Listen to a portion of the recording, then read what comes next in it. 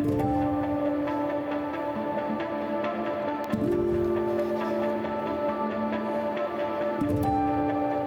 is the City of God podcast, where Christ meets culture.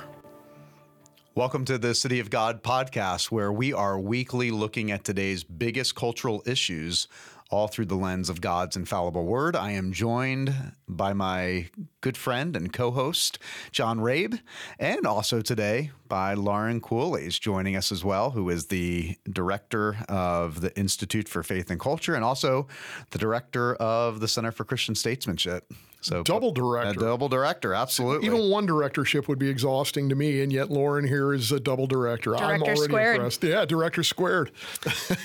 John and Lauren, today we're talking, as many have known for the last couple weeks, about the story in Nashville, the tragedy at Covenant Presbyterian Church and Covenant School. I'm a pastor in the Presbyterian Church in America, which was the denomination of the church and the school. So this really hit close to home for me. I know the senior pastor of Covenant Presbyterian School at church and school, who not only dealing with the tragedy that has hit his congregation and school, but as we know, tragedy has struck his home and his family, losing his 9-year-old daughter, Haley Scruggs. But the story unfolded a couple weeks ago. Deranged shooter enters into the school. Actually, the church first targeted. We, as far as we know, targeted the senior pastor's family and the headmaster, amongst others. Then went to the school, and all of a sudden, in a matter of minutes, 6 innocent lives were taken.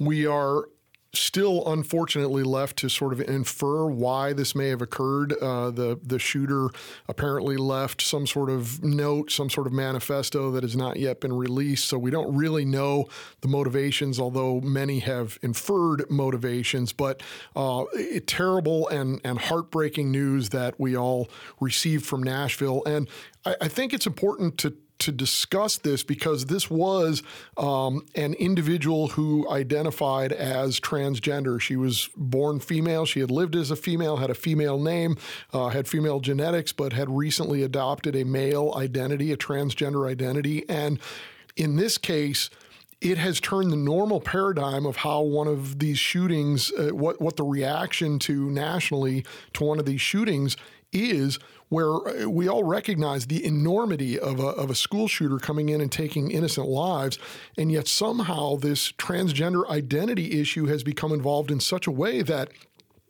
there are those who are almost, if not defending this shooter's actions, are at least excusing to some degree this shooter's actions. And when we get to that point, we're literally losing our humanity. John, you're absolutely right. And most school shootings or mass shootings anywhere, you see this political conversation, especially amongst the media, talking about gun control. And sometimes there's praise of the police officers that came in and saved the day, or there's these conversations about what's the best way to harden our schools. And there was a very little conversation like that this time, and it switched immediately to this conversation about trans identity and who's the real victim here. Yeah. And for us, especially with me being a graduate of Westminster Academy, very similar to Covenant, watching this unfold, I'm going, the victims here are the students and the staff that were killed, the Christians that were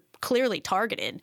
And if you watch the news, if you watch the media, it sounds like the victims are really people with a trans identity, not even involved in Nashville and Tennessee, but just across the nation. And to see that change is confusing and frankly alarming. It's amazing the amount of empathy that has been demonstrated towards the transgender community versus in my opinion, the lack of empathy that has been shown by the mainstream media towards the innocent victims that lost their lives. I think I just heard a couple of days ago that Madonna is going to Nashville to hold a concert to raise money and awareness for transgender people in that community and throughout the nation. I mean, the timing could not be worse, but why should we expect anything different from pop culture? Well, and it's just such a strange juxtaposition that we have here where, as you point out, so many times in these shootings, as you mentioned, Lauren, there are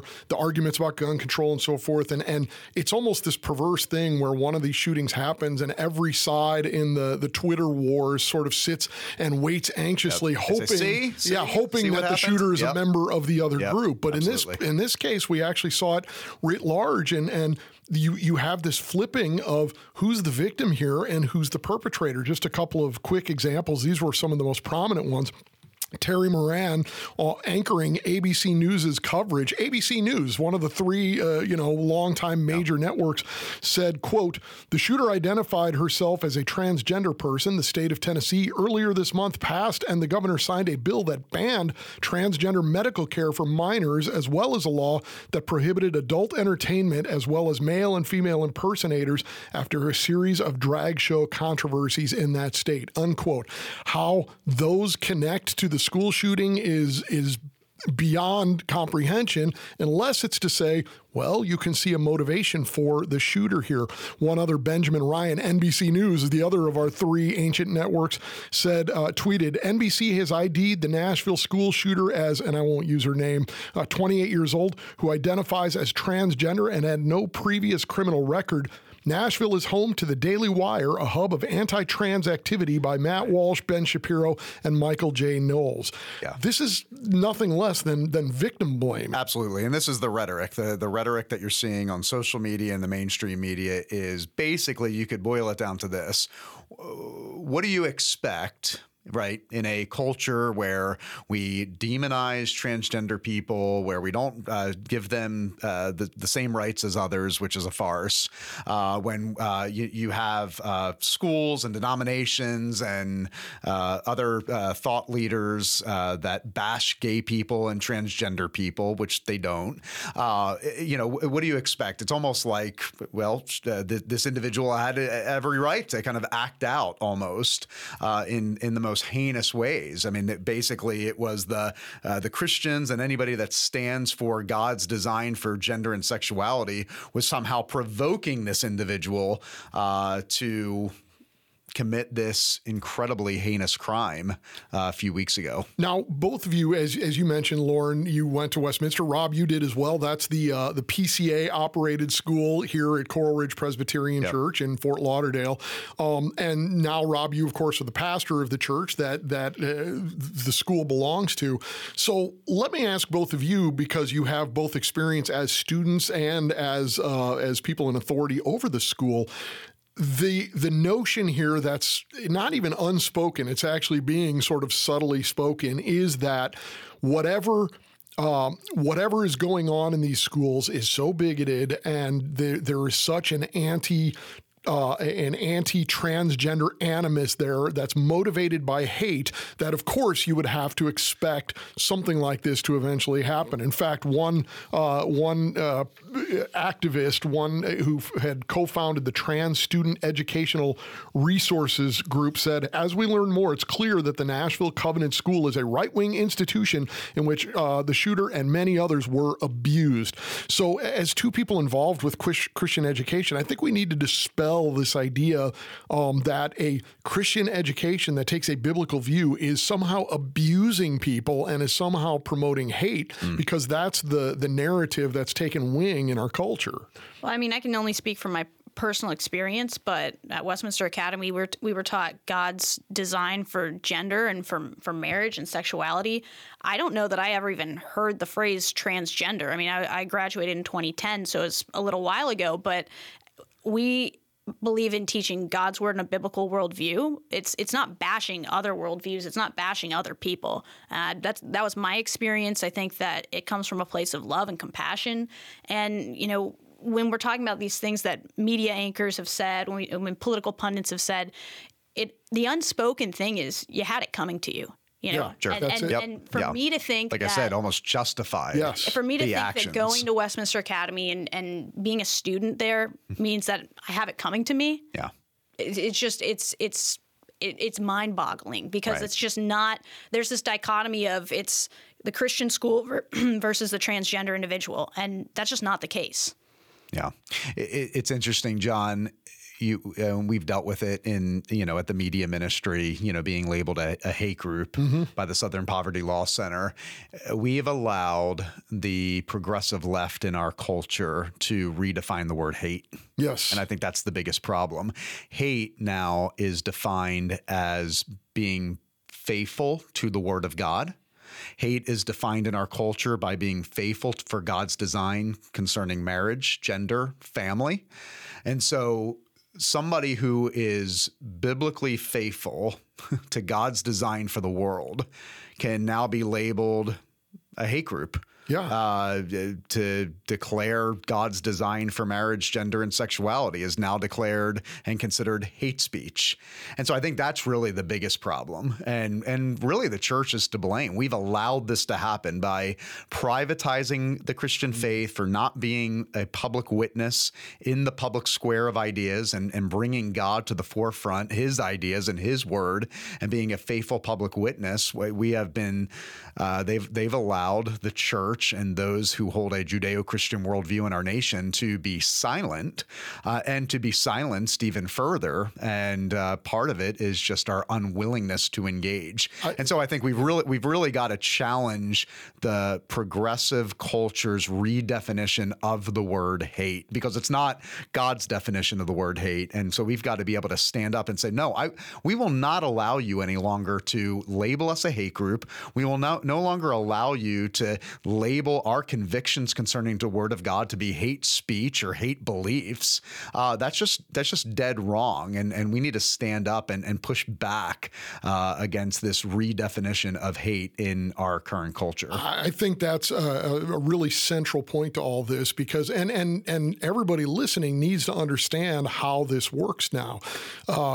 Everybody's reaction, any Christian's reaction, is, or at least should be, well, I don't hate anybody, and I don't hate transgender people. I don't hate homosexuals. I don't hate it's not about hate. That's our natural internal reaction. But because of that internal reaction, it can cause us to sort of put aside the truth, or to be afraid to voice the truth. And the cultural elites are playing a very tricky game here, where, as you said, hate is redefined. Disagreement is now hate. My decision to uphold God's design by using proper pronouns as opposed to whatever pronouns you've chosen for yourself today is now considered hate, and even considered to be genocide. You're trying to erase trans people.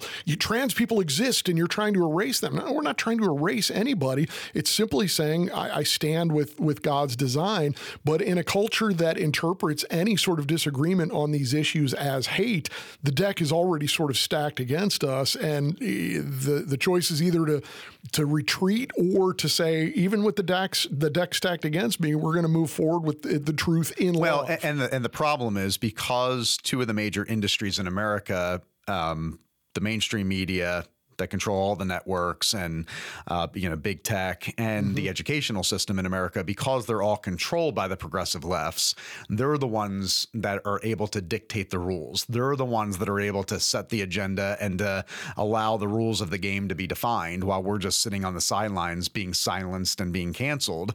And so if they say this is hate speech, or this is bigoted, or this is contrary to what we believe as a nation or as a culture, then anybody like us that holds to a Judeo-Christian worldview, anybody who declares God's truth as the truth for all people, and the truth by which we live our lives to, we will be shamed, silenced, and eventually canceled. And look at the repercussions of the church being silent, right? We have only lived this private faith. We haven't been bold on these issues. And then look what happens. Because we're silent, other people define us. Other people define God's word and God's worldview. And so we're left being criticized, redefined, attacked, and blamed for things where, in this case, in this school shooting, Christians were the victims. Yep. And so for anyone who says, well, we should be silent because we should be kind, we've already seen what that looks like. We've already seen how that plays out. It doesn't work. So there's really no other option.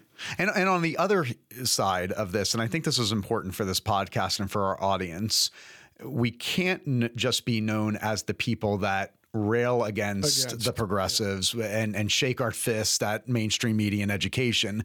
We also have to we also have to answer with the truth. We also have to be able to articulate our convictions in such a way that people that might disagree with us at least understand that where we're coming from and what our motivation is. As I tell our people all the time at Coral Ridge, God's design for the world, for marriage, for gender and sexuality is not meant to be oppressive or burdensome. It's actually meant to lead to human flourishing for all people. I think that message often gets lost in the rhetoric and the debating and the back and forth and the disagreements that turn so hostile so quickly. I'm about to start a sermon series at Coral Ridge, and what I want to show our people from Genesis 1 and Genesis 2, God's design and blueprint for the world and for humanity, for male and female and for gender and concerning identity and marriage is the one means by which this world and all humans in it can flourish. I use the illustration of a kid, on Christmas morning, that doesn't have the instructions of how to put together his Lego set. It's going to be chaotic, right? But when you build the Lego set according to the designs of the manufacturer, it's brilliant. It's artwork. It's a masterpiece at the end. Same thing goes for God's design for the world and for humanity. When we go according to God's design, human flourishing happens. When we go and work against God's design, chaos. That's what we're seeing in Nashville. That's what we're seeing in Louisville. That's what we're seeing all around the nation. We cannot look at the state of our nation and go, 40, 50 years of removing God out of the public square and moving towards a secular society has led to human flourishing. There's no way. That's not opinion. That is fact. Nobody could go and look at the numbers and the state of our union and go, we are better off as a nation and a society for removing God and removing his word from the public square of ideas. Yeah, these things are measurable. They're observable by every conceivable category. We are doing worse. But that, Rob, anticipates a question that I really wanted to ask both of you on this. And by the way, I think it's important too that Christians always keep in mind, and this is really hard to do today, but keep in mind that Twitter isn't real. Facebook isn't real in the sense that TikTok is not real. TikTok's not real.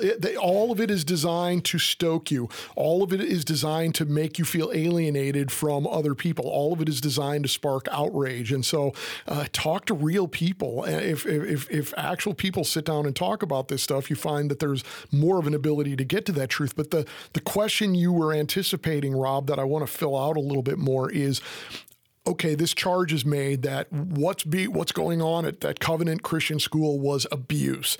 What's going on at Westminster Academy is abuse because of what you believe about human sexuality and God's design. How is it not hateful? How is it, in fact, how do we respond to that charge with the compassion of God's actual design for things? Well, I think one thing that we need to keep in mind is that, as Rob is explaining, God's will for our lives and for the world is for us to flourish. It's for us to be happy and to be fulfilled and to live life to the fullest. And if we, as Christians, truly believe that, for the same reason we're compelled to share the gospel, we're compelled to share the truth about the inner workings of humanity and the environment and the world that we live in. And so to see someone like the transgender shooter obviously upset, questioning life, frustrated, feeling oppressed, confused, that's someone that we should go and love. That's someone that we should go and say, God has a plan for your life. Mm-hmm. God designed your life to be something of worth and of note. And, you can't rewrite history. I have no idea if there was anyone speaking into that individual's life. But my goodness, imagine if we could go back in time and explain God's design for that individual's life, what could be different? At the end of the day, if we truly believe this as what's best for all people, we're compelled to go and share that. It's not something that we go, well, great, I've got the answer. I live according to what God has for me, but everybody else, you figure it out on your own. For us, we're compelled to share this because we know it's good news. We know that it's a blueprint for a flourishing and happy and fulfilling life. Absolutely. It really starts with the pastor in the pulpit having the conviction and the courage to talk about these issues and to see every moment in culture, every moment in society as a worldview shaping moment. This is a worldview shaping moment for our churches and for the people of God in America. I've often said, what happens in a society when we teach generation after generation that they are a cosmic accident in the classroom. We should not be surprised. We should be heartbroken, but we should not be surprised when we see school shooting after school shooting. When you teach a generation that they are a cosmic accident, that they have no inherent worth or value, you deny the existence of God, you deny the image of God in all people, you can expect nothing but chaos. And this is an opportunity for pastors to recapture the moment, to recapture the prophetic voice of the people of God in America right now, and to say, no, we can speak truth in love in this cultural moment, in this time in history, and be able to say, this is what happens. But here's the pathway forward. You go back 2,000 years ago when you had a pagan culture like Rome that was teaching basically the same things that our secular culture is teaching today, that man does not have inherent value, women have no worth, children have no worth or value. And then here comes along these Christians that are teaching this whole new worldview and this whole new ethic. And what happened? Rome collapses, the church prevails as the city of God, hence the name of this podcast, and it brought hope and human flourishing to the entire known world. We need to learn from history. Starts with the pastors preaching on these topics from a biblical worldview, speaking truth in love. And then it requires the people of God sitting out there on the weekends, going out into the marketplace and the public square and into their communities and having these conversations as Deuteronomy 6 calls us to do as the people of God, around the dining room table, before your children go to bed at night, when the children are rising, that parents are having these conversations with their children. They're not sheltering their children from the news or for what's happening in society. Maybe some of the news they should be sheltering them from, but what's happening in history right now and in our nation, and being able to say, here's how God's word responds. Here's how God's word informs how we think about these issues and how we move forward as the people of God. But we've got to be able to say that in a culture and a society that has removed God's word and removed the teaching concerning the image of God in all people, it's really up to us, the remnant, the people of God, by which we can continue to be salt and light in a very broken culture right now. When we look at what happened in Nashville, you really do see this complete nihilism of again taking the hope away of God's design. And so you have, regardless of what the manifesto that has yet to be released said, you have a transgender person, which means that she's denying God's design for her and the what God has imprinted on her, walking into a school and killing 6 people, wiping out the image of God in 6 innocent people, including 3 children under 10 years old. Right. This is an absolute denial of God and of His design. The tricky part in this is, as we share it, is the reality of sin and the need to point sin out as well. The tricky part of it being, we don't want to become a social media fed rage mob that's right, just bashing people. But we also don't want to, we can't let it go for fear of the fact that people react hostily. People react to conviction in a hostile way sometimes. And the fact that we're receiving a hostile reaction doesn't necessarily mean right, we're wrong. It could. We should examine ourselves. We need to remember that the most loving thing that we can do is to call out sin. Yeah. But with a spirit of grace and humility, realizing that our sin, our individual sin, is enough to condemn us to hell forever. So we're not pointing out sin as if we are the ones that are without sin.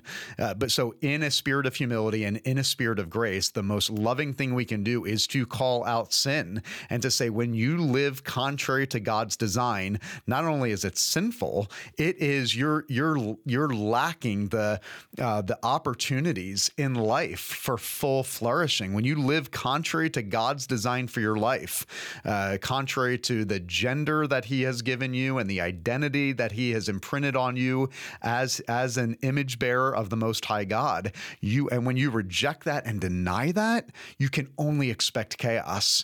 I mean, it's to not shout from the rooftops to warn them of what they're doing in their lives and the chaos that will ensue in their lives because they're living contrary to God's word is actually the most unloving thing we could do. So to be silent is unloving. To be vocal in a spirit of humility is the most loving thing we can do today.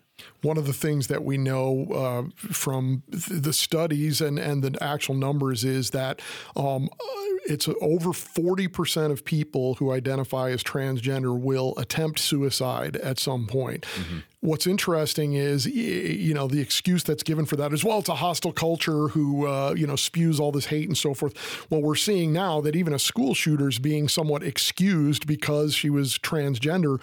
There's never been a more affirming time to be transgender. In fact, a time when you'll be socially celebrated, and yet that suicide attempt rate has not dropped at all. That shows that there is a certain sort of misery that comes with sin, even if we think that it's going to satisfy. Leads to chaos. And there's a group of people that are absolutely stoking that that chaos in the sense that you even heard from the White House. I think the press secretary saying, well, trans kids are tough and they fight back.